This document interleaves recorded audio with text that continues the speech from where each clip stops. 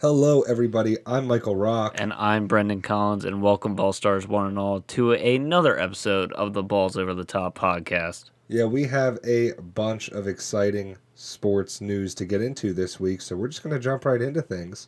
And we're going to kick off this week, as we do most weeks, with some world football headlines.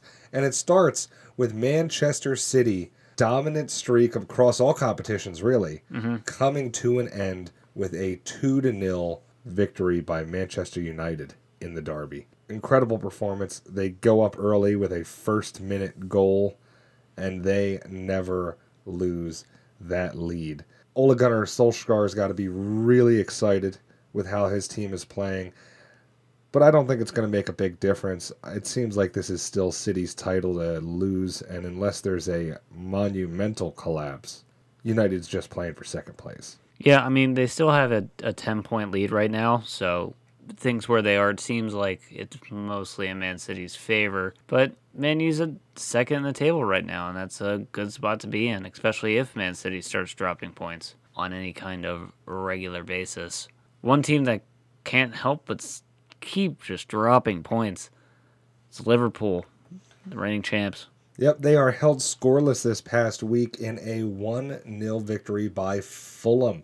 Newly promoted side, Scott Parker's boys, managed to squeak out a victory against the defending champs who really just can't seem to get their act together. And it's on both sides of the ball at this point. You know, we give them excuses at the beginning of the season for the defense. Obviously, with the Virgil van Dijk injury, with the Joe Gomez injury, even Joel Matip being in and out of the lineup. You want to give them the benefit of the doubt if they're giving up a goal. Giving up one goal to Fulham should not be the end of the world for this Liverpool side. No. It's being held scoreless that is raising the eyebrows because Sadio Mane, Mohamed Salah, Bobby Firmino, they're all healthy. They're all playing. Mm-hmm. And the goals are just not there. They even added Thiago Alcantara to this midfield, and there's still not creativity there. They're a mess. It seems like they just can't get that possession. They're lacking the finesse. They're lacking the skills. You wonder where it's going to come from. Obviously, these players have it in them, but with the way they're playing right now, it's just it's not like this is a sudden thing. The bad form has been going on for months now. We've been waiting for them to turn it around, and they just haven't. Well, turning it a little bit around right now has been Jose Mourinho and those Tottenham Hotspurs, because they get another 4-goal game out against Crystal Palace. It just seems like a few weeks ago we were talking about them not being able to get on the score sheet, the lack of creativity since Pochettino left. Well, it looks like night and day. This team was firing on all cylinders this past week. I get it. Crystal Palace has been a little bit of a punching bag this season. However, it's good to see Sonny. It's good to see Harry Kane in the form that we know they're capable of producing. But I tell you, there's a game that I want to talk about, really two games I want to talk about, because Chelsea is off the heels of a couple of really impressive performances over the last 5 days. They end up with the victory over Liverpool with that beautiful Mason Mount goal on Thursday. And then they follow it up with a brilliant 2-0 victory today over Everton. This side under Thomas Tuchel is now, unbeaten in 10 matches? Mm-hmm. Really impressive. It's like night and day. I mean, these defenders that were question marks before, like Andreas Christensen, Kurt Zouma, Rudiger, are looking like world-class center backs, and that's not to mention Azpilicueta playing at the skill level we know he's capable of. Obviously, Thiago Silva, when healthy and in the lineup, is world-class center back there. The other thing has been the outside play. That's really been my most noticeable difference in this Chelsea side. Having Caleb Hudson-Odoi switching between playing a winger up top or a wing back up and down the sidelines, having Marcus Alonso just getting this resurgence where he wasn't even sniffing the pitch under Frank Lampard, and suddenly he's been featured in almost every single match under Tuchel and heavily featured. Yeah, and then Reece James has just shown steady progress on that right-hand side. Yeah, it's funny because the big money signing, Ben Chilwell, is right now, it seems, almost on the outside looking in of this rotation. But that's the beauty of what Tuchel's got going on there. They rotate. Even we saw Kai Havertz getting his second start today under Tuchel, is able to produce, really, for all intents and purposes, the opening goal. I know it was ruled an own goal, but go watch the highlights. You'll see. It might have been on target anyway. Yeah, Kai Havertz walloped that ball, and without the lick he put on it, they had no chance of going in. So Yeah. And he also draws the penalty for the second goal. exactly. So big, big, big performance out of him out of his second start. Pulisic really looking good off of the bench, and suddenly we're gonna have, I believe they have a game against, it's either Leeds or Wolves to round out this week, and then Atletico Madrid on Tuesday. So a pretty tough stretch of games here with Everton today, with Liverpool on Thursday, and then the Champions League match with another late week matchup. But I tell you, they've been really impressive, and then once you get out of that, it's a whole bunch of easy matchups. Bottom of the table, lower end of the Premier League teams that they're going to be playing. So I could see them squeaking their way up further into the top four right now within a game of third and second place. Yeah. Well, and just talking about teams in good form, Chelsea obviously with their unbeaten streak, but they're joined in the past 5 with Man United, Wolves, and Fulham. And I gotta say, of those 4, I think I'm most impressed with Fulham. Yeah, Scott Parker has really turned this team around. They looked almost bound to be sent back down after the first 2 months of the season. Just could not get their act together. Could not find their way out of the relegation zone. But I tell you, putting together 5 matches in a row without a defeat will get you there, especially with some victories in there. And 0 goals conceded in that stretch. It's huge. Defense will keep you up out of that relegation zone. Tell you, Schalke should have a meeting with them to take some notes. Oh yeah, somebody needs to get the notes. Well, let's swing things over to Germany. It's your favorite league to talk about. Yeah, and it was a pretty interesting match day 24 in the Bundesliga. And it kicked off with a battle of the bottom teams, Schalke versus Mainz. And guess what? Nothing happened. They managed to disappoint. Neither team capitalizes on its opportunity to play the other pick on team. Someone their own size. Yes. Exactly. It ends 0-0. 90 minutes came and went, and nothing happened. So we can move on to the rest of the weekend where things did get a little bit interesting, and it's Red Bull Leipzig going on the road to Freiburg and getting the 3-0 victory. Yeah, they got to be happy with this result. Freiburg's a pretty solid team this year, and this was a hard-fought victory. It didn't come easily. I watched this match from start to finish, and it was one of those ones where, although it was hard-fought, although there were chances on both sides, and 3-0 is almost a little unfair to Freiburg, Leipzig did execute their game plan exactly how they wanted to. And while it was back and forth, it never really seemed like it was out of reach for Leipzig. It never seemed like they were out of control of this match. No, it was theirs to put away. Exactly, and they did it.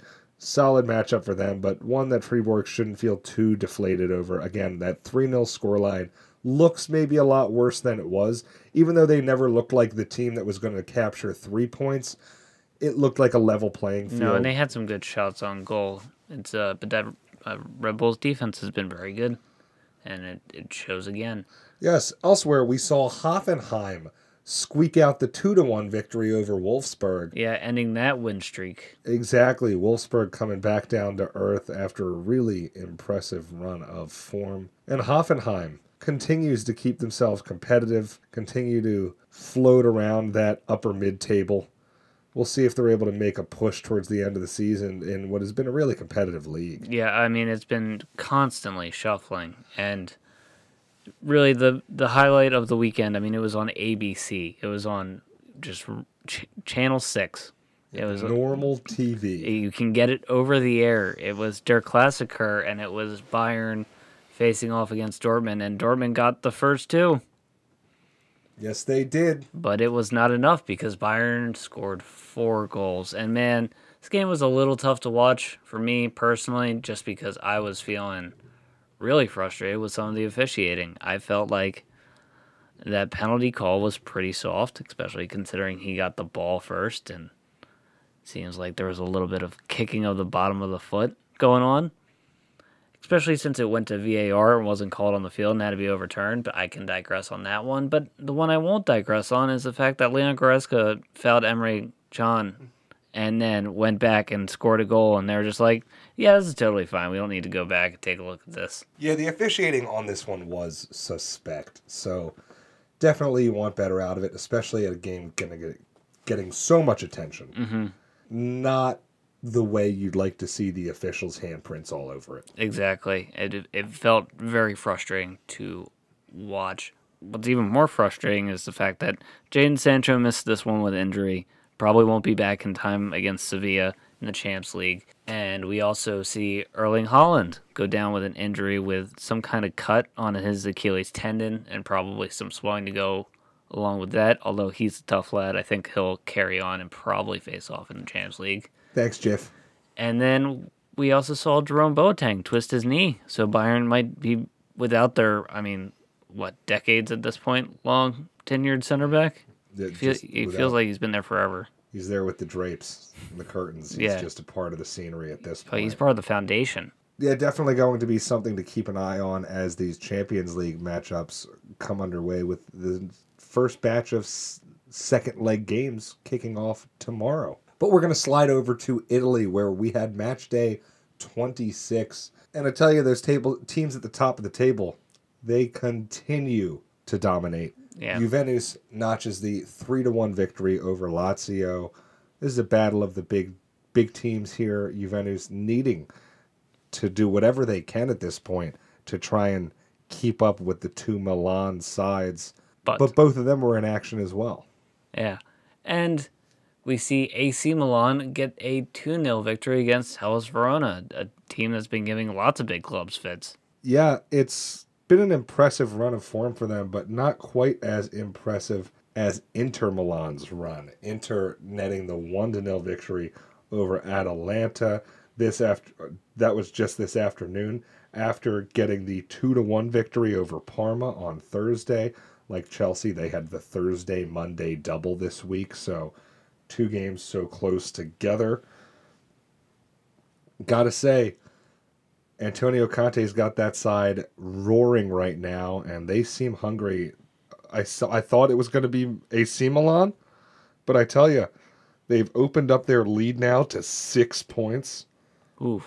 Over their crosstown rivals. 6 points over them, and a astonishing 10 points over Juventus in third place. I mean, it is going to be a absolute battle for the rest of the season. Not to mention, they are dominating when it comes to goal differential at 63 goals for, 25 goals against, a positive 38 goal differential. The next best in the league is Juventus at 30, and then Atalanta at 27. Ooh. So, really impressive.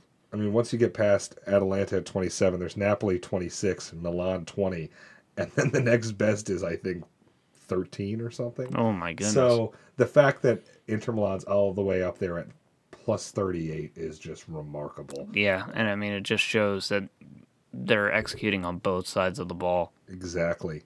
But we can make our way over to the last of the big four, and that is La Liga over in Spain. And really, it has come down to, as it tends to come down to, a 3-horse race there in Spain. We have the 2 Madrid sides and Barcelona. And guess what? 2 of those 3 faced off this past weekend. Yeah. We had the Madrid derby. Atletico and Real facing off in a highly anticipated clash. And it was a little bit of a snooze fest. Ended in a 1-1 draw. Both sides are going to come out of it disappointed and feeling like they left points on the table. Absolutely. And that comes with Barcelona still keeping their hat in the ring, getting a 2-0 victory against CA Osasuna in their matchup. And this came at a very important time for one person in particular. That would be their president, Laporta, who gets his second term. Yeah, pretty interesting. He goes for the old Grover Cleveland method where he serves unsuccessive terms as Barcelona's president. Has the gap in between where apparently just a whole bunch of criminal stuff happens. So maybe it'll be good that he's back in charge, start to get those ducks back in a row. And I tell you, Barcelona pulls to 3 points away from Atletico Madrid.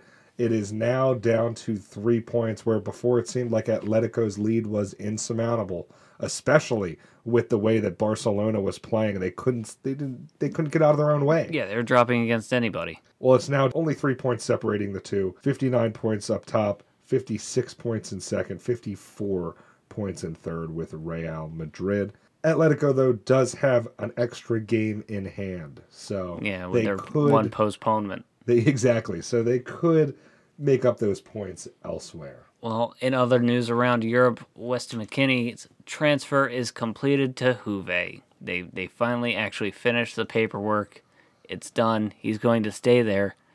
I guess he's done well in his time there. Yeah, I think they're pretty happy with this decision. But it shows you Italian paperwork tends to take a little while to process. So happy to see him there. Happy to see another American setting up their roots on one of the big European clubs. Elsewhere, we saw Romanian fourth official Sebastian. I'm not going to try and pronounce that last name. It's got too many. Yeah, is that it? Sure. Alrighty. I was going to say too many consonants in a row. He's been suspended until the end of the season after his involvement in the skirmish that went on in the Istanbul Bekashir assistant coach Pierre Weibo. This was we talked about this weeks ago. Yeah, this was in the Champions League. In their matchup against PSG. Now, after the fact, it seemed like maybe there was more of a misunderstanding with a language barrier, potentially. Might not have been as racially charged as initially thought.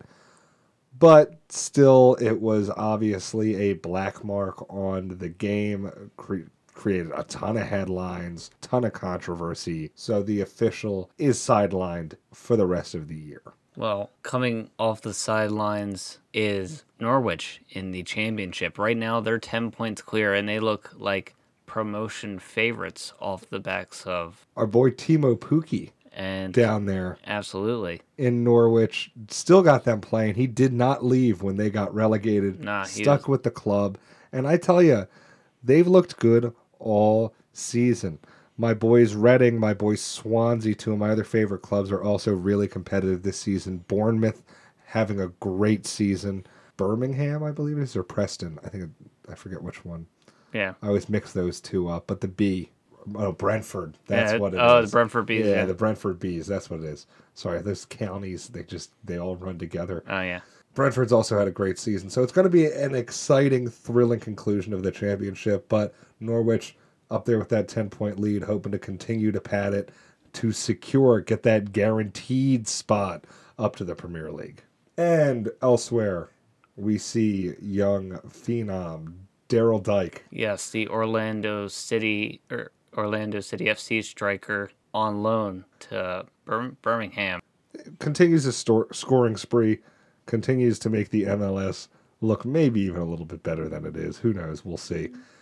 But it is growing. We talk about that almost every week. Exciting to see them succeed. Exciting to see that talent thrive elsewhere. And speaking of the MLS, there are some updates there as well. Yeah, and really the first headline that comes out is the one that hits right here at home, and it's Union stalwart right back, been with the team since its inception. Ray Gaddis retires after 9 years. Yeah, an incredible career for Ray Gaddis, a staple of the club. It's going to be weird having Union games without him on the team. Yeah, I mean, he's been an absolute integral part in that defense for so long, and I mean, was never really left off the sheet very often. He played most games in that right back spot and was part of very good defenses. And in his last season, he won the Supporter Shield. Exactly. So finally putting a trophy in the trophy case for this club. Gets to be there, gets to accomplish that from inception. An academy player. Exactly. Full story arc. But we have some other, where one story ends, another begins. Yes, and that's with the head coach of Montreal's Club de Foot. Club de Foot. Yeah, it's Wilfred Nancy gets named the head coach. Yes, the Montreal side, obviously, with the rather sudden departure of Thierry Henry, names Wilfred Nancy as the successor there. Obviously, big shoes to fill, even if it's not in the success that he had with this club, but replacing a legend of the sport in Thierry Henry comes with its own set of pressures. And they're going to be doing that with the clear waters and white sand of the Florida beaches. Yes, Because we got a couple of Florinadians. exactly, our neighbors from up north, up there in hockey country, are going to have to come down here, as we've seen in all of the other major sports, with the strict COVID protocols going on, the limitations on border crossing between the U.S. and Canada still in effect. A lot of our Canadian professional sports teams have been forced to take up residence in various towns or cities here in the States. It started last baseball season when we saw Toronto. Didn't they take up home in Buffalo? Yeah. And it's just changed everywhere since then. Obviously, in the NHL and NBA, they were in bubbles to finish out their season, so they didn't have to deal with it. Well, now it's happening. So Montreal's Club de Foot announced that they would share an arena with Inter Miami down there. Brand new facilities, obviously, for the new club in Inter Miami. So they're going to look to share that. Hopefully there are not too many difficulties with the scheduling. And FC Toronto is still up in the air on where they're going to be playing. Yeah, they confirmed Florida, but it's going to be either at Inter Miami also or with Orlando. Yeah, so we'll keep an eye on that. I would kind of hope for Orlando just to keep some parity. I imagine that pitch would get torn up if there would be some weeks that there would be 3 matches being played there. Could be a little rough on it. But elsewhere, we see some news with another big name as far as U.S. soccer is concerned. Yeah. Another Weah joins the likes of professional soccer, and this is Patrick Weah, current soccer player Tim Weah's cousin, joins Minnesota on a homegrown deal. Yeah, so it'll be exciting to see that. Obviously, the patriarch of that group, George Weah, having a legendary career. It'll be interesting to see what the family tree offers as far as this next generation. But we're going to make our way over to the hardwood. We had a really big weekend this weekend in the NBA. It is All-Star Weekend being held in Atlanta. Maybe despite better judgment? Yeah, I think that's safe to say. But despite that, it seemed like relatively the event was a resounding success. They brushed with total disaster, but we'll get to that in just a moment. The 3 big headlines coming out of it: Greek Freak, obviously, with an MVP performance, going 16 for 16. Pretty remarkable. Oh, yeah, and doing it inside the paint, doing it from the three-point line. It was an impressive all-around performance. And to go 16 for 16 shooting, I don't think I can even do that in the mini arcade basketball games. No, unless I have Ray Allen in NBA 2K, I'm not getting numbers anywhere near that. Not even close. Speaking of three-point shooters, we see Steph win the three-point contest with the golden ball at the buzzer.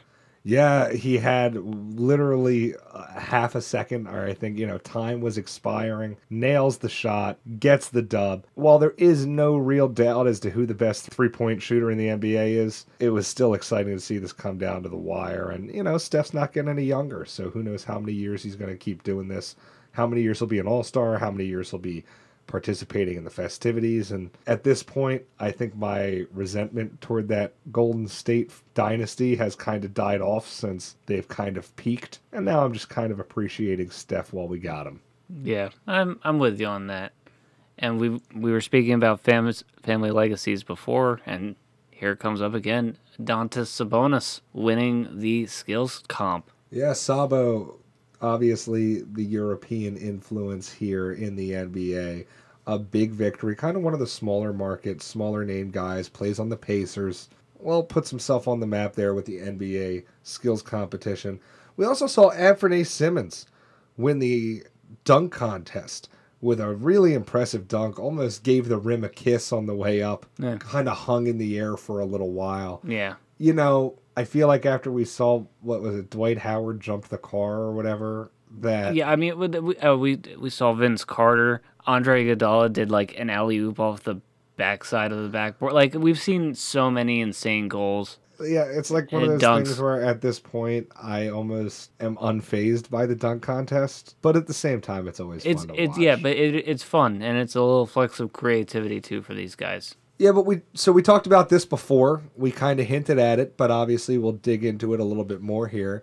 One of the biggest headlines that dominated this past All-Star weekend was the fact that Joel Embiid and Ben Simmons were both suddenly ruled out of the contest due to contact tracing as the team barber, I believe it's the team barber, but they both came in contact with the same barber who then tested positive a day later. Both players go into lockdown. So far, there are no reports of either one of them testing positive, but this is just an example of how catastrophic this event could have been for the league. Yeah. Could have been for all of the big-time players. Oh, with 24 of the NBA's best players all possibly getting exposed, and then all having 7 days of not being able to play. Exactly. They would just entering the COVID protocols would be such a hampering on the league trying to come back. Some teams would be absolutely decimated. I mean, you think about a team like the Sixers, they even still might be dealing with that kind of risk. If Simmons and Embiid are both held out on the return, could kill all that momentum that they built leading into the All-Star break. And it just could have been worse exponentially. Yeah. Had they been allowed to play and the league not caught this. But we did see one All-Star player on the move today, and that is Blake Griffin. Obviously not a current All-Star, but former All-Star, former All-Pro, #1 overall pick. After a tumultuous couple of seasons with the Detroit Pistons, was bought out and makes his way to the New York Nets. Yep. Joining a couple more All-Stars. Yeah, and I'll tell you, this could go one of two ways. We've seen it, too. These aging NBA stars where they float around a little bit, not really doing much, kind of seeming like they're running out of gas in the tank, so to speak. And then they get on a team that they're excited about being on, and it's like the switch is flipped. I mean, Dwight Howard's perfect example.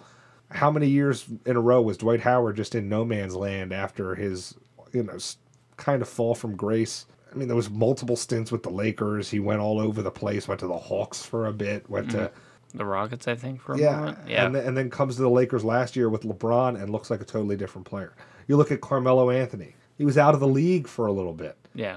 Now he's in Portland. And now he's in Portland putting up numbers night in, night out again. Again, not like old Carmelo of old, but I don't think anybody's expecting Blake Griffin to just step right into all-star form. Yeah, well, I mean, and even further back, we remember, Shaq on the Celtics got an extra little boost at the end of his career. It happens repeatedly, and it could happen here, but I think realistically, he's a fading star. He's a center power forward that doesn't get the same elevation that he used to, so he doesn't have the same inside dominance that he has, and his transition to an outside shooter has been anything but smooth and easy. He'll work well to an extent, being able to space the floor for guys like James Harden, Kyrie Irving, Kevin Durant, and adding a little bit more power doesn't hurt, but I'm not expecting this to be like a sealing the fate deal where this makes them the automatic NBA champs. Yeah, I'm more skeptical to see if Blake Griffin can still be a productive player in the NBA, because he certainly didn't look like it on a Pistons team that would have given him all of the touches and all of the opportunities he would have needed. We've seen mediocre to bad players go to bad teams and be able to put up numbers because they're getting the touches and the minutes. Blake Griffin was underperforming on a team where he was supposed to be one of the focal points. Yeah. So it's either there is no more room in the NBA for Blake Griffin's high volume 2-point shots that aren't very high percentage anymore, or he can adapt his game.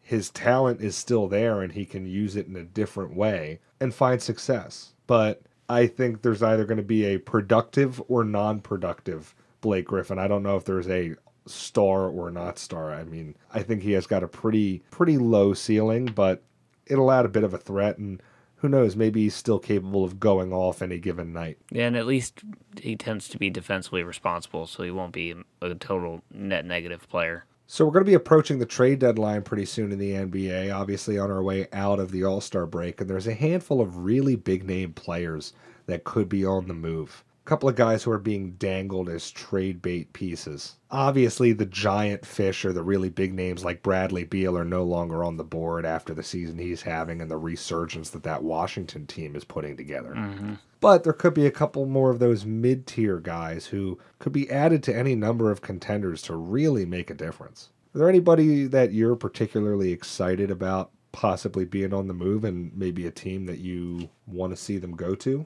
I think a change of scenery is definitely needed for Lonzo Ball, especially with the emergence of his brother LaMelo, kind of completely overshadowing anything that Lonzo's done. I think Lonzo is going to need a change of scenery, and I think a move is near imminent. The question is, where does he go? Because point guards are very tough to move middle of the season. Feels like, especially somebody who needs to have the ball in their hands to be effective. I don't know if there is a absolutely welcoming destination for him. Well, I could even see him going to a team like the Sixers or maybe another team, not as a starting 5 ball handler, but as an upgrade to the second unit point guard. Maybe to the Bucks. Exactly, the Bucks could be an option there. I mean, right now, keep in mind, Lonzo has upped his three-point shooting to a staggering 40%. That's an upgrade to most teams in the league. That's a three-point specialist type percentage, even though he's still got that wonky, goofy-ass looking shot. The percentage is there. Mm-hmm. And so the fact that he has always had the passing ability, we've never questioned that. No. He's always been an incredible passer. It's if the scoring and the shooting could catch up. The shooting, it seems like, is catching up. The inside scoring's not quite there, but I don't think he has that opportunity on a team like New Orleans with Zion Williamson, with Brandon Ingram, with the emergence of like Nickeil Alexander-Walker at that backup point guard position. You question if he has that opportunity to make those drives, get that room inside when it's going to be dominated by, I mean, don't they also have Adams? Mm-hmm. Exactly. Yeah, I mean, that's a ton of mass traffic inside. Yeah. And when that's the biggest facet he needs to improve, that's why even again going to a team like the Sixers or even like the Bucks, where so much of that offense revolves around, think about how much penetrating Ben Simmons does to the basket. Think about Giannis driving through the defense.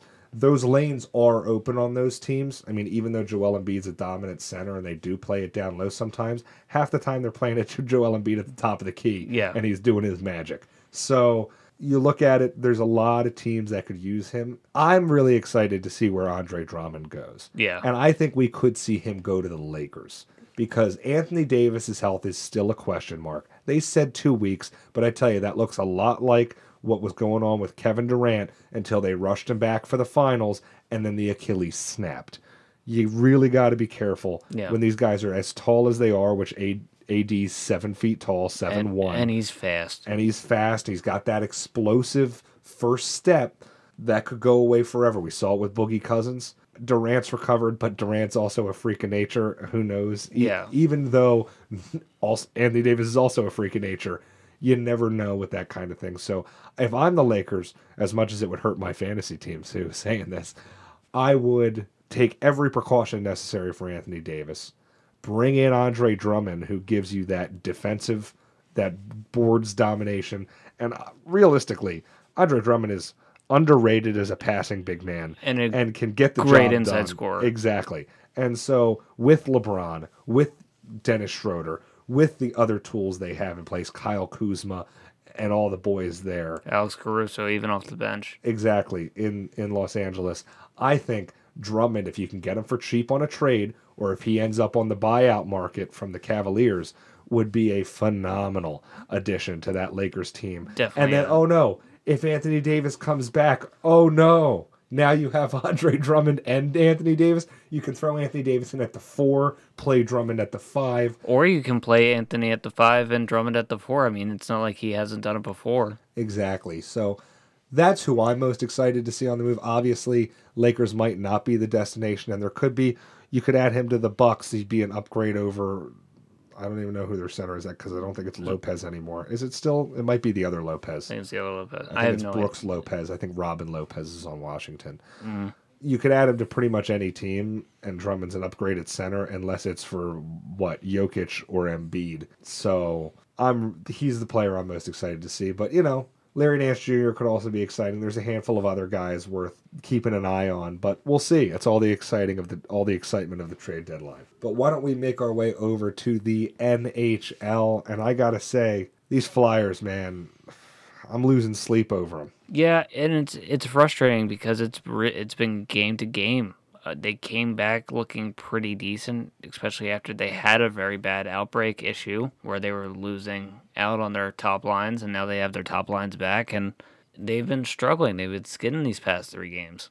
That series against Pittsburgh really was tough. I was expecting us to play a little bit better. I know they're a cross-state rival. They're arguably our biggest rivals, but we've been kind of steamrolling everybody who's not the Boston Bruins this season. So it was a little bit grounding to see us struggle against a team that, I mean, yeah, they're also wearing yellow and black, but a team that we've actually seemed to have the number of late. And then struggles just continued against the Washington Capitals. And so it's nice to see, I don't want to say it's nice to see them struggle, but I'm looking forward to see how this team responds to adversity, because Alain Vigneault has been really great at coaching these boys up, and this team, it seems, ever since he's taken over, has been nothing but on the up and up. And so seeing them get knocked down and how they respond to that will be fascinating. But obviously, in a perfect world, we just see him steamroll and see him in first place and living up to the hype that we've been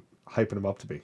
Yeah, and I think we'll see a little bit of that form coming back, especially once Alain Vigneault doesn't have to keep constantly shuffling his lines up and can kind of get a little bit more of a regular rotation in there. Speaking of getting a regular rotation, the Toronto Maple Leafs have just been the absolute best team in the league, and right now their points percentage is at 78.3%. Yeah, it's a staggeringly high percentage. I mean, when you consider that they're almost like 5 percentage points higher than the second place team, which is the Tampa Bay Lightning, and then almost 10 percentage points higher than the third team, which is the Vegas Golden Knights. It just shows you that they are really dominating that Canadian division. But I tell you, with the way these divisions are broken up, I don't want to say the regular season doesn't mean anything, but it's going to be anybody's matchup once it's the playoffs.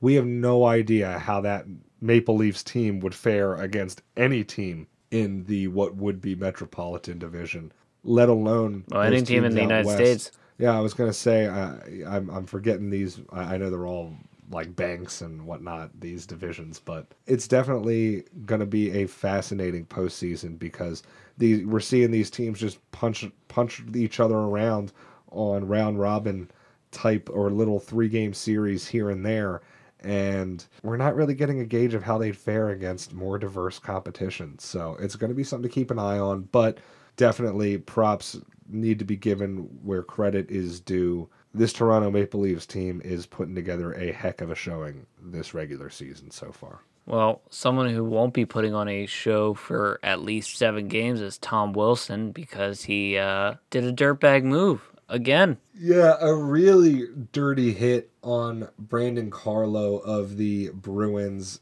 Hits him head first into the boards. The body positioning wasn't what was bothering me. Yes, he had his back turned to the player. He was facing the boards. It was a little bit in that questionable area, but really it was the fact that all of the target of the like the base point of contact was directly at the head. Yeah. It seemed like he intentionally threw the shoulder, the elbow, everything he had at the head and neck of the, in this case, defenseless player. And that's where it really irked me. If you hit a guy clean, fair, and square in the body, and it just so happens that he kind of falls in the way, you know the way I'm talking, like the crumbling way. Mm-hmm. It's unfortunate, and that's really a bummer. But it's not a dirty play. Mm-hmm. It's a full speed hockey play, whereas this looked like he was gunning dirty. For somebody. Yeah, matter of fact, if anything, you go, oh, thank goodness he wasn't in a worse position. Yeah, because it could have been way worse. And if he was in a worse position, it would definitely be deserving of more than 7 games, as this one might also be arguably worth more than 7 games. But we have a little bit of a funny story here, a little bit more lighthearted. The Las Vegas Golden Knights had a really peculiar situation happen this past week, as the hotel that they were staying in, they arrived, were getting ready for their game, everything seemed normal, until all of a sudden they were told they had to evacuate because the hotel filed for bankruptcy and was closing immediately, ceasing operations. What a wacky story. The team ends up relocating, everything ends up being fine, but obviously not the type of shuffle you want to be doing when you want to be focusing on a game. Yeah, especially on the road. You know, not a headache you want to have going into a matchup. Someone who will be absent from a couple matchups coming up is Matt Duchene as he gets put on IR. Yeah, looking like he will miss at the very least 3 to 5 weeks. Could be longer. He's a player I'm very fond of. Used to build all my franchises around him in the old NHL video games, so no matter where he goes, I tend to root for him. So yeah, Matt Duchene on the Nashville Predators. We hope he has a swift recovery. Hope he's not sidelined too long, because really, on his day, could be one of the most exciting goal scorers in the league. Oh, absolutely. And that brings us to a more somber note. The most exciting player in hockey history, Wayne Gretzky. His father passed away this past week. Very touching tribute Wayne gave about his father. Nice eulogy of him. Yeah. And great way to honor him there. So we give our best wishes to the Gretzky family. Yeah. Obviously losses. Rest in peace to Walter Gretzky. And yeah. And I mean, credited as, Wayne Gretzky's first coach. And that's quite an honorary title to have. A hell of a job. Yeah. Exactly. So best wishes to the Gretzky family. So we have a few oddball things to talk about, and I'm going to start things off with a breaking news headline. This came in mid-recording. We didn't prep for this at all. But Les Miles and Kansas mutually agreed to part ways after he was accused of sexually harassing multiple female students while a head coach at LSU. But still, these harassment allegations are serious enough that they follow him to his new job at Kansas, and this is most likely the end of the coaching line for, I don't want to call him an all-time great given everything going out right now, but one of the most notable coaches. Yeah, one of the most impressive coaches of the probably past 15 years or so. Exactly. So obviously his legacy may be tarnished, or it could be seen in a different light. I mean, the full scope of what's going to happen with this remains to be seen. I imagine there are investigations going on. But yeah, a big moment there. So we may have more on this as things unfold. But yeah, Les Miles, one of the biggest names in coaching, in sports, parting ways with Kansas following these sexual harassment allegations. But we will move on to your regularly scheduled programming here in the rest of our oddball segment, as we saw the oddball himself, Bryson DeChambeau, lift another trophy this past weekend at the Arnold Palmer Invitational. This after, on the Sunday of the final round, getting texts of support from Tiger Woods that DeChambeau said were incredibly inspiring and helped motivate him to capture this title. And really, over the last year, he's been one of the hottest players in the sport. Yeah, he's been impressive. I mean, obviously, he has that ability to just lay out just monster drives, can smack the ball like a maniac. Yeah, he took a couple of lines that I've never seen where, I watched him hit one shot where it's like a hooking hole, and he just shot it straight over the out of bounds, just totally bypassing like 85% of the course, landing like 25 feet from the green. It was unbelievable. The ball was out of bounds for 90% of its journey. It was inbounds for the first 5%, goes out of bounds, hooks out of bounds for the entire time, and the last 5% dips back inbounds 99% of the way to the hole. It was insane. The guy has got some of the most unorthodox methods that we've ever seen in the sport. And plenty outside the sport as well. Exactly. And I think he's great for the game. You know, you need characters in a sport that is as mundane, as quiet, as posh. Exactly. As golf, having these characters really helps lighten it up. I mean, that's why people love Phil. People love Tiger. Bryson's probably going to be one of those guys because there are other good golfers. Yeah, like Rory's a good golfer. Exactly. And he's a nice person. Exactly. I mean, there's a bunch of them. But if it's anything, I'm even trying to think of names right now, and I can't. Schultz. There's the guy from Pennsylvania who was pretty good. You know what I mean? It's just like they almost become forgettable. Yeah. And it's like when you get a character, when you get a guy who establishes himself, it's like, wow. You know, like, yeah, Brooks Koepka's not bad. There's a bunch of guys who any given week can win, and it's not anything to say about their abilities. Yeah, no. But they're not necessarily tune in to watch. And Bryson DeChambeau is getting to that point where it's almost, oh, DeChambeau's going to be playing? Let me flip that on. Yeah. It might get you to not just put it on, but also then keep watching. Jordan Spieth. Jordan Spieth. I was thinking of. Gotcha. But we're going to move off of the greens and into the octagon as we had a big UFC this past weekend, UFC 259, where we saw Jan Blachowicz earn the upset over Israel Adesanya in the main event. And really, it was never even close. Jan was dominant from start to finish of that fight. And really, I don't think Adesanya was ready for that weight jump. Going from 185 to 215, he looked undersized. He shows up to the press conference with a pizza. He looked like he was struggling to get up to 215, where Jan looked like he came in at 230 and was scraping to get down to that 215. I mean, he looked like he was 50 pounds heavier, and you could tell with the strikes. Yeah, I mean, Israel didn't have the devastation that he was used to having. Exactly. Those punches that are knockout punches at 185 were looking like light jabs when they were connecting with Jan. It was night and day. He was putting everything he had into those hits, and it was not doing even a fraction of the damage that it does at the lower weight class. And so I think it shows he really didn't have room for it. I mean, yes, he was 20-0. He was dominant at his weight level. And it went 5 rounds. Yeah, but it is a little ignorant to think that you can step up to a weight class 30 pounds heavier and take on people who are at the pinnacle of that weight class. The size was obvious. Yeah, and it came through in the wrestling and the grappling as well. I mean, he's used to being able to flip and get on people's backs, and that wasn't happening because he was not able to get on top. Well, speaking of somebody who's been on top and doesn't show any signs of going anywhere, Amanda Nunes, the Lioness, gets another dominant victory this past weekend against Anderson. Gets a surprising submission. I mean, Nunes known for her knockout capabilities. Well, I mean, she was basically knocked out on her feet anyway. Yeah, the submission was almost a practicality at this point. It was a generous way of not causing any more brain damage. Yeah. And really cementing her spot. I mean, right now, I'd say she's the greatest female we've ever seen in the UFC. She's probably the most dominant in her class, for sure. And that resume just continues to get more and more impressive. Really, it seems like they're giving her fights because she wants them, but there's nobody who it even seems is remotely close to being... It doesn't seem like there's contenders. It's just feed for the slaughter.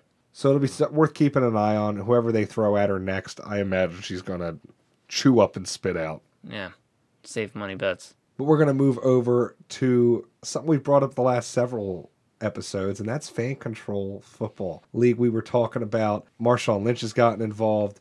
We saw Johnny Football getting involved. Signing with the Zappers. Well, we see another ex-NFL All-Star, ex-NFL Pro Bowler, receiving yardage leader get in on the action.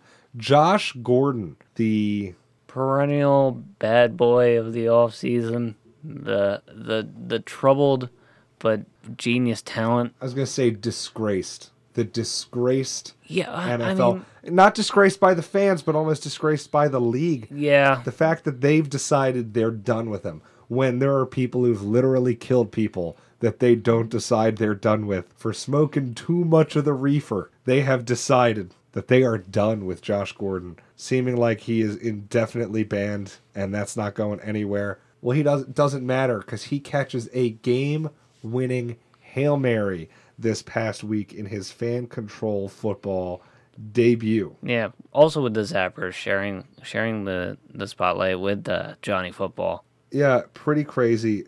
Unbelievable. He scored 2 touchdowns in the game. I mean, obviously shows he can still do it, but the problem is there's just no consistency, and I don't know if there is an avenue at this point for him to ever get back to the NFL, but Yeah. what an athlete. I'm, dare I say, looking forward to seeing him continue to put on a show in the FCFL. And lastly, we saw a Philadelphia legend get their honor that was long overdue. Today, on the 50th anniversary of the fight of the century, Philadelphia erected a statue to honor its own, the real boxer from the city of brotherly love, Joe Frazier, getting his bronze statue commemorating the 1971 fight, becoming the first fighter to ever beat Muhammad Ali, and really one of the greatest sporting events of all time. Mm-hmm. Worth the watch. Oh yeah, holds up Oh, unbelievably. perfectly. And even just looking at the stars who were there at the time, I mean, half the Rat Pack was there.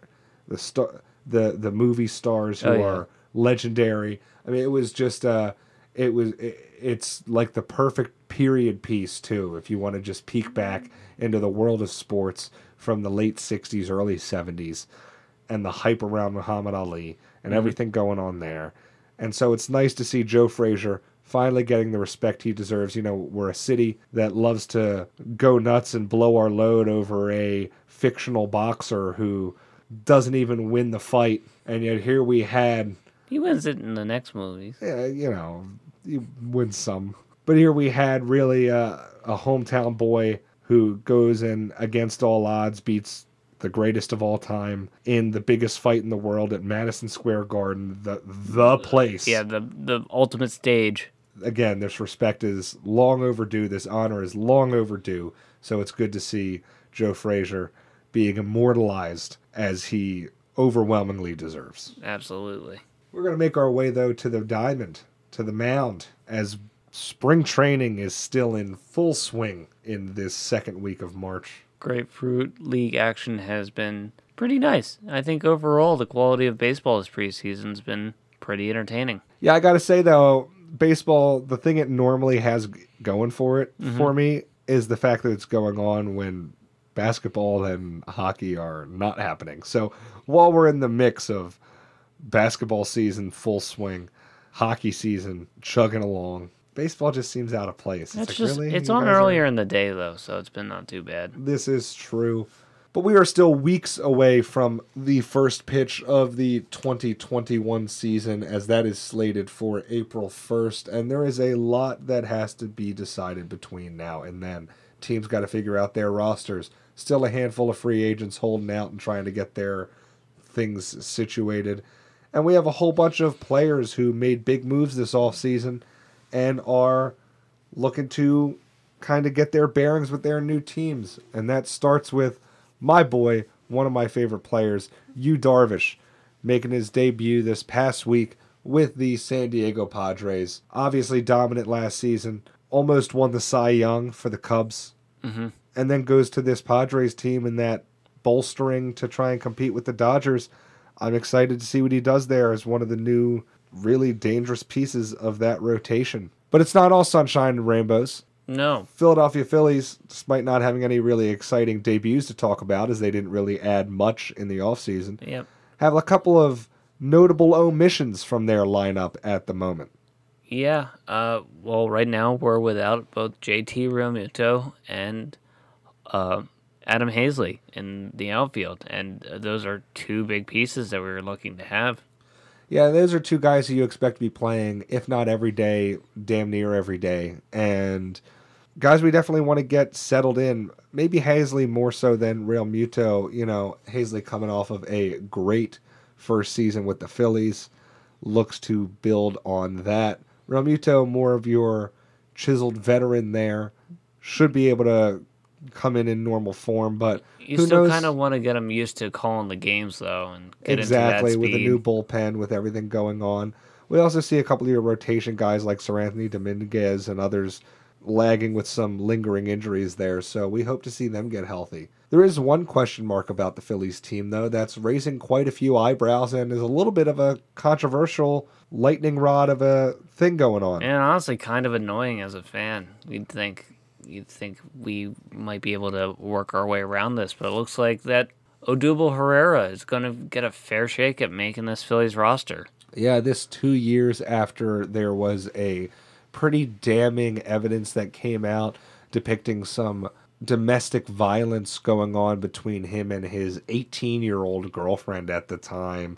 I believe there was video or allegations of him like choking her and yelling at her at one point. The team said they were done with him forever. They stripped his image and name of everything at the park, even though at the time he was really one of the bright spots, one of the things to maybe build around on that team. I mean, him and Michael Franco were the two guys that we were really excited about, at least potentially being everyday guys after the eventual rebuild came to fruition. And so this is just a bit of a 180 from that. Obviously, there's a lot of elements to this. He's under a long contract, and we know how baseball contracts work.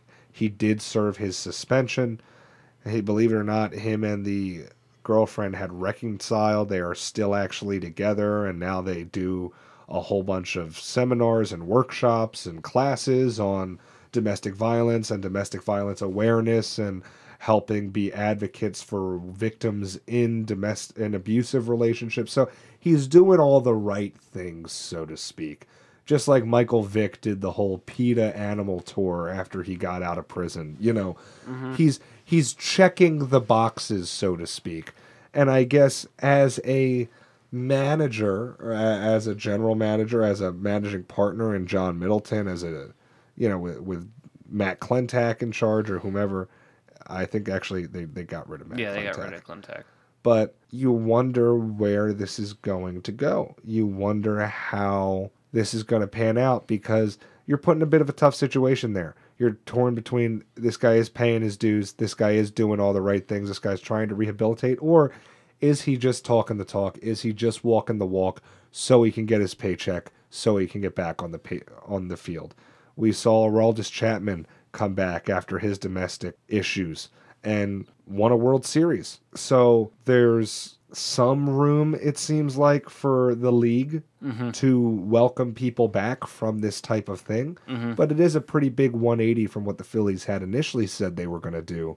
And listen, I'm not here. I don't know how I feel about it, and I'm not here to tell anybody how they should feel about a guy who's done assaulted a woman like this being allowed back on the team. But it is a tough subject. It is hard to navigate. Yeah. We're not here to just try and untangle that. I'm just upset that they chose to come out with the hardline stance at the beginning and that they've 180'd on it because I there's plenty of reasons to have shaken faith in this Phillies organization, especially considering how the past couple off seasons have gone and how even last season went. So seeing them flip-flop on this, it seems like it might be a little bit of a recipe for disaster, but as far as the player and the individual themselves, you have to try and give credit in trying to form a path in which you find reconciliation. Yeah, it does look bad, though. You're right. It looks bad for the team to have come out and said, we're done with him.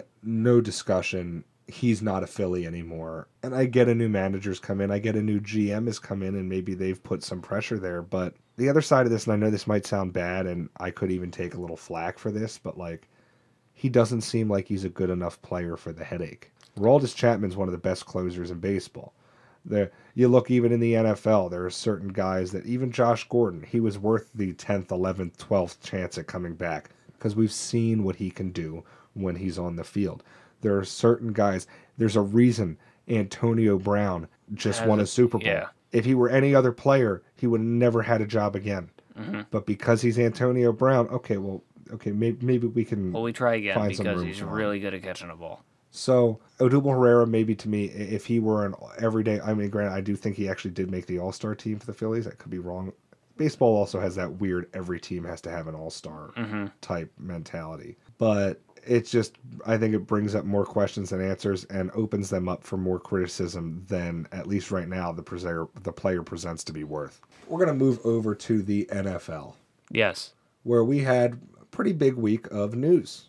Yeah, relative to being an off season, there are no games happening. It's been just an absolute flooding of news coming off the Twitter feed, off what Schefter's tweeting. And really, one of the big headlines for me has been the fact that the Eagles have been prioritizing Jalen Hurts at quarterback. It seems like they've found their guy. Yeah. Jeffrey Lurie coming out today saying he wants the team to prioritize Jalen Hurts, try and build around him, as opposed to taking the whole, well, we don't know whose team it's going to be. We're going to leave that up to a quarterback competition. The owner putting his foot down, which it seems like he's been feeling more and more inclined to do as of late, saying he wants them to, at least for this season, go into it with their full-fledged support behind Jalen Hurts. I don't necessarily disagree with him on this. I think that's a good game plan. Might as well see what we have in this player, especially the way he turned around the offense at the end of last season. But I don't know if I like to see my owner being this heavily involved. I don't love Al Davis. Well, rest the late Al Davis. I didn't love his tactics. I didn't love Jerry Jones' tactics. I think you have a GM and an owner to make these kinds of a GM and a head coach to make these kinds of decisions. The owner is just someone you cut to on the TV feed. Exactly. Show him in the box doing cringy high fives. Yeah, that's what they're there for. Next little piece of quarterback news, though, should be raising a couple eyebrows, and it's the Bears getting fairly serious at taking a run at Russell Wilson. Yeah, this is interesting to me, and it really just screams to me desperation from the Chicago Bears here. This seems like a team that doesn't know what they want. It seems like they were in on the Matt Stafford deal, then they were in on the Carson Wentz thing, then they were in on Russell Wilson. Then they're going to try and be in on Deshaun Watson. Then it's like this team. What is the? Just what they're just throwing it at the wall and seeing what sticks. Like they're just a quarterback away. They're not, though, is the thing. Yeah. And so they don't have the weapons there. And in my mind, again, if you're a quarterback away, I get Sean McVay pulling the trigger for Matt Stafford. That was a playoff team that even with a backup quarterback in and a three-fingered Jared Goff was able to make a decent run in the playoffs. So I get you want to go get Matt Stafford. This is a Chicago team that's nowhere near that. And to give up whatever they would have to give up for Russell Wilson or for Deshaun Watson would really cripple their franchise, especially when you consider they don't necessarily want either of these guys. They just want a guy. If they came into this offseason from week 15 when they knew they weren't making the playoffs anymore and said, we want Deshaun Watson, we're going to do whatever we can to make that happen. Or let's see if Seattle's going to get rid of Russell Wilson. Let's make a move for that. Then maybe I would feel a little bit more supportive. Yeah. But it just seems like I said, they're just trying to throw everything at the wall and see what sticks. And they're not that close to having the answer. And gosh, the amount of draft capital that they would need to give up to land either one of these quarterbacks doesn't seem worth it to me. Like, you're better off trading up in the draft because you're giving up, honestly, the same or less to move up in the draft to get, even if it's the fourth or fifth best quarterback available. Lamar Jackson was the fifth quarterback taken in the first round. There's all sorts of instances. Dak Prescott, late round pick. Russell Wilson, late round pick. Tom Brady, late round pick. There's plenty of guys that sneak through, and not even late round pick. You know, Jalen Hurts was a second round pick. The Bears have a first and a second. They could easily get a quarterback with either of those picks, or package those two together and maybe one more first to move up into maybe the top 10 or something. Where going for Russell Wilson, going for Deshaun Watson, it's multiple first rounders. It's probably a talented piece. It's exactly a $40 million contract. and this team is not that close. No. But I'll tell you who did finally get their money, their $40 million contract, and that's Dak Prescott. Signs a 4-year, $160 million contract today, higher than that $37 million franchise tag would have been. He gets the no move clause. He gets the no tag clause in that contract. So you got to wonder who's the bigger winner here. Is it Dallas or is it Dak, or are both sides coming out of this happy? I gotta say, I think it's Dak Prescott, especially because he was a late round pick. He's not coming with that first round pick quarterback money where you're getting the millions of dollars. You're still in that 100,000 range. And he's played like a maybe not quite top 5, but in the top 12 type quarterback where he's done better than most. He kind of reminds me of like an Alex Smith in his prime. I think is like my player comparison where like has arm talent, has enough mobility to extend, isn't quite elite in either one, but with weapons around him can have regular success. I agree with your assessment there. I think he's got a little bit more of two things than Alex Smith, and that's a little bit more mobility and a little bit more of an arm. Not necessarily in the accuracy department, but definitely in the throw power department. Alex Smith, remember, especially the San Francisco years of his career, was barely ever putting the ball more than 30 yards in the air. It really wasn't until he was with Big Red in Kansas City that he started corking out that long ball a little bit more. And so Dak, on the other hand, we see them with Cooper, with CeeDee Lamb, with Gallup. Michael Gallup. There it is. Uncorking that long ball more often than not. And he has the benefit of also having Zeke Elliott, who he can just keep on feeding the ball to. So and I get why Dallas Frederick did it, but it's a lot of money still that they have doled out to Zeke, Cooper, this offensive line, and now Dak Prescott. And last season, the tail of the tape was no defense. Yeah, so we'll see how it goes. This doesn't go anywhere near addressing that gaping issue. We did see a couple of other things happening, a couple of other players on the move, or some, transactional related things. Isaiah Wilson, the first round pick from 2020 for the Tennessee Titans, the offensive tackle who was expected to really take over that right tackle spot full time, never really pans out with the team after only playing one game last year and tweeting some cryptic messages about the team earlier this offseason. He is sent over to Miami for the small price of swapping 7th round draft picks.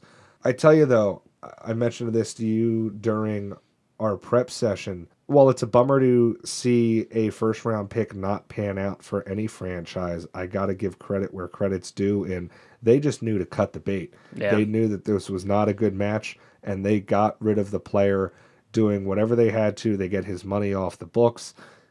And just a deal. I mean, even if you're only moving up a couple of spots in the 7th round, it's better than cutting them. It's better than cutting them. You don't have to deal with any sort of dead money or anything like that. Yeah. And you move on and you turn a unproductive member of that 55-man roster into a contributing member of that 55-man roster. You're able to replace him with somebody who does buy in, who does fit the scheme, who is showing the effort and the signs to want to improve, where apparently this Wilson character was not doing any of the above.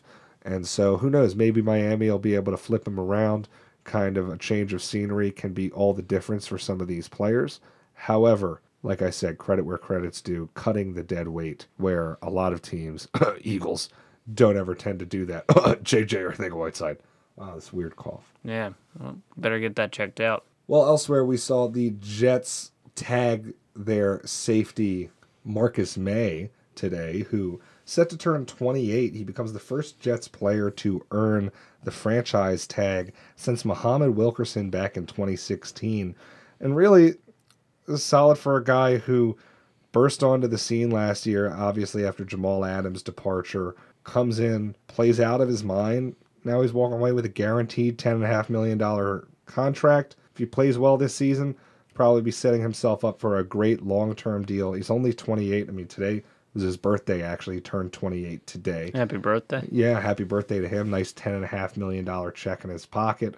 And hopefully for him, he can be another one of the only bright spots on that Jets team. And yeah, it seems to cash always in on a pop paycheck in. next year. Yeah, it seems to always pop up in their secondary. Seems like they always get a productive. It's because their defensive line and linebackers can't fill a single hole or make a nice play. So constantly runners are breaking to the secondary. So those safeties just gobble up tackles. Well, elsewhere we see Jason Kelsey announcing that he's going to make another return to the Eagles for one more year. Yeah, the all-pro center going to run it back. And, quietly, he's been putting together what could be considered a Hall of Fame resume.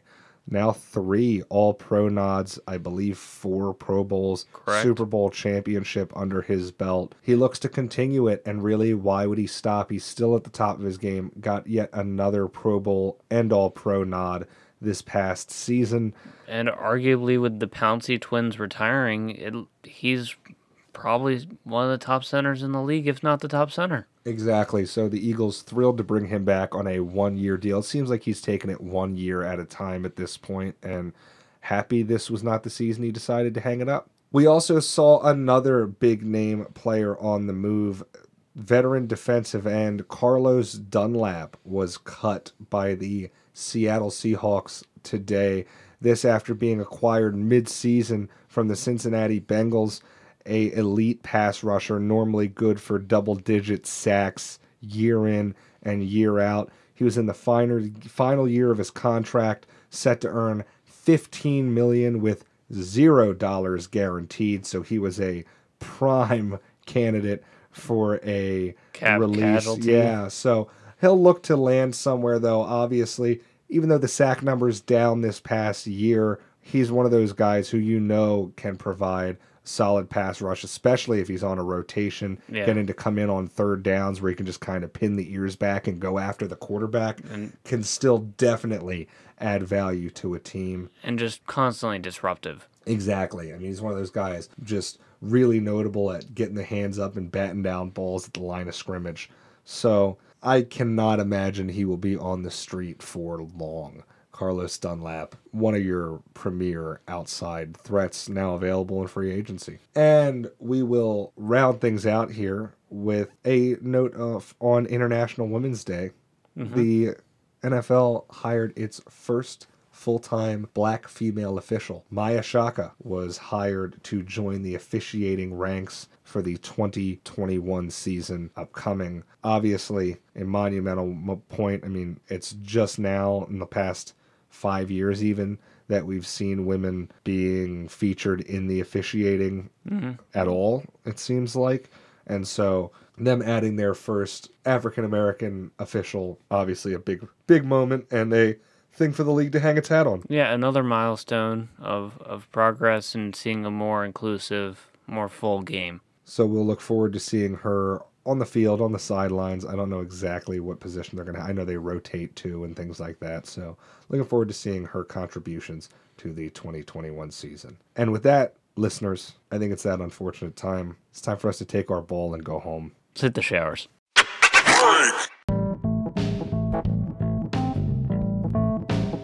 Thank you guys so much for listening to the Balls Over the Top podcast. As always, you can find us on our socials at BOTT Podcast on both Twitter and Instagram. And this podcast is available everywhere podcasts are available. Apple Podcasts, Google Podcasts, Spotify. If you want to find us on a podcasting site, we're there. Yeah, and if it's available, depending on your platform, smash that like or subscribe, or even just throw the link up, share it with some friends. We really appreciate it, guys. We do. Thanks. Thanks.